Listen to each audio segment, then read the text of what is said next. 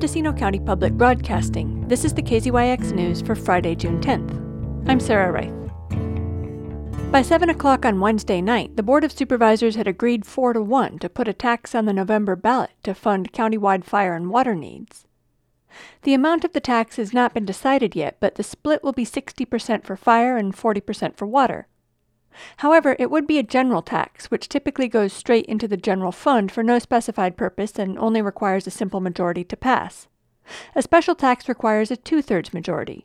County Counsel Christian Curtis gave the board some structural advice. I can set up a structure for a general tax in which you have an advisory body that's going to give you some recommendations as to the best ways to use the funds. I can't guarantee the use of funds in any particular manner, or it will become a special tax. The advisory body the board discussed came out to 8 representatives of diverse interests, including 1 tribal representative.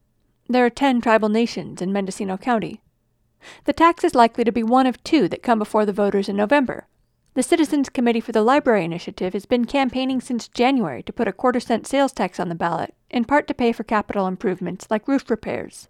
Supervisor Dan Jurdy read from a 5-point memo he started circulating over the weekend, arguing against the water and fire tax. Voters in every corner of Mendocino County will question why they are being asked to pay a water sales tax when the water sales tax is originating from and is the brainchild of water interests in one corner of the county, who pay virtually nothing for their water.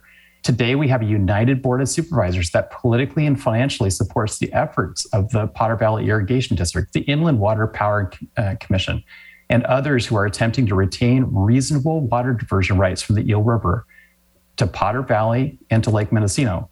But this support has limits. A debate at this time over a imperfect and unwelcome sales tax will trigger devastating political division within Mendocino County, and a board-sponsored water sales tax will lose at the ballot. Question: after the inevitable loss at the ballot, will state and federal funders want to give state and federal grants to support any Eel River diversion or related projects? I'm doubtful. He threatened to campaign against it if it was 3/8 of a cent, but left himself room to support it if it was a 1/4 cent and its advocates were open and transparent. He was dismayed that elected representatives in cities, where the majority of the tax will be collected, had not been consulted. Janet Polly of the Potter Valley Irrigation District and chair of the Inland Water and Power Commission argued in favor of the tax. She said the IWPC is now facing the decommissioning of the Potter Valley project and an opportunity for a long-awaited feasibility study of raising Coyote Valley Dam. She assured the board that the interests she represents are not asking the county to pay for their water.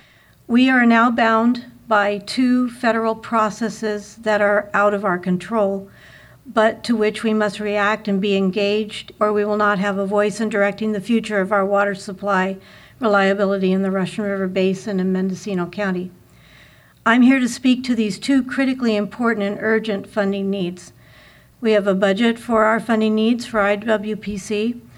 I can't address other drought-related water supply funding requirements in the county or fire and emergency services funding needs, but it seems clear to me that between the droughts and fires we have recently experienced, we should be prioritizing fire and water funding needs.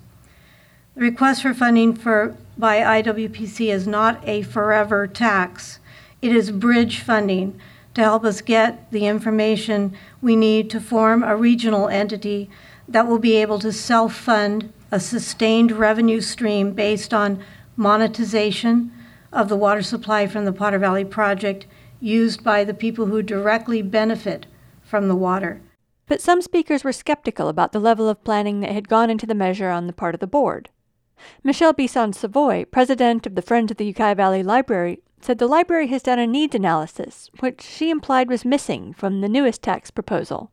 We got together quite an army of volunteers and went out and got a lot of petitions. And what we heard over and over again was as long as it wasn't going to raise the taxes, people were going to be okay with it. You don't have your ducks all in a row here yet as to what you're going to do with the fire and the water money. Some supporters of the water and fire tax argued that those needs are existential, while libraries are not. Detractors pointed out that a sales tax is regressive and hits poor people hard, while libraries offer an array of important free resources. A water lawyer quoted Abraham Lincoln and the Bible. Cannabis advocate Ron Edwards ranked the priorities: This is really the most important issue facing the county, fire and water. Yet, the turnout is hard for you guys to really get a feel. Where if we were talking about expanding cannabis, you had 200 speakers show up. And I don't know what it will take to get that kind of buy-in and feedback from the general public. I'm just pleading to the public to pay attention to help you guys make a decision, because this is way more important than the cannabis issue. Union Representative Patrick Hickey, who signed on to a letter asking the board not to compete with the library tax for votes, called for a middle way, while also pointing out the strong position of the libraries. Measure A, a previous library tax, won 75% of the vote. We need to work together. We can't be fighting each other, because if we fight each other, both initiatives are going to fail. Our chapter hasn't taken a position on this because it's not clear what is actually going to be determined by the board. But what I would propose is that the board consider a 1/4-cent sales tax that would be split between water and fire. Friends of the Library will be submitting their signatures next week, and they have more than enough signatures to get it on the ballot. The board has 4 days to publish its agenda for the next meeting. The item is due at the Assessor Clerk Recorder's Office by August 12th. For KZYX News, I'm Sarah Wright. For all our local news, with photos and more, visit kzyx.org. You can also subscribe to the KZYX News podcast, wherever you get your podcasts.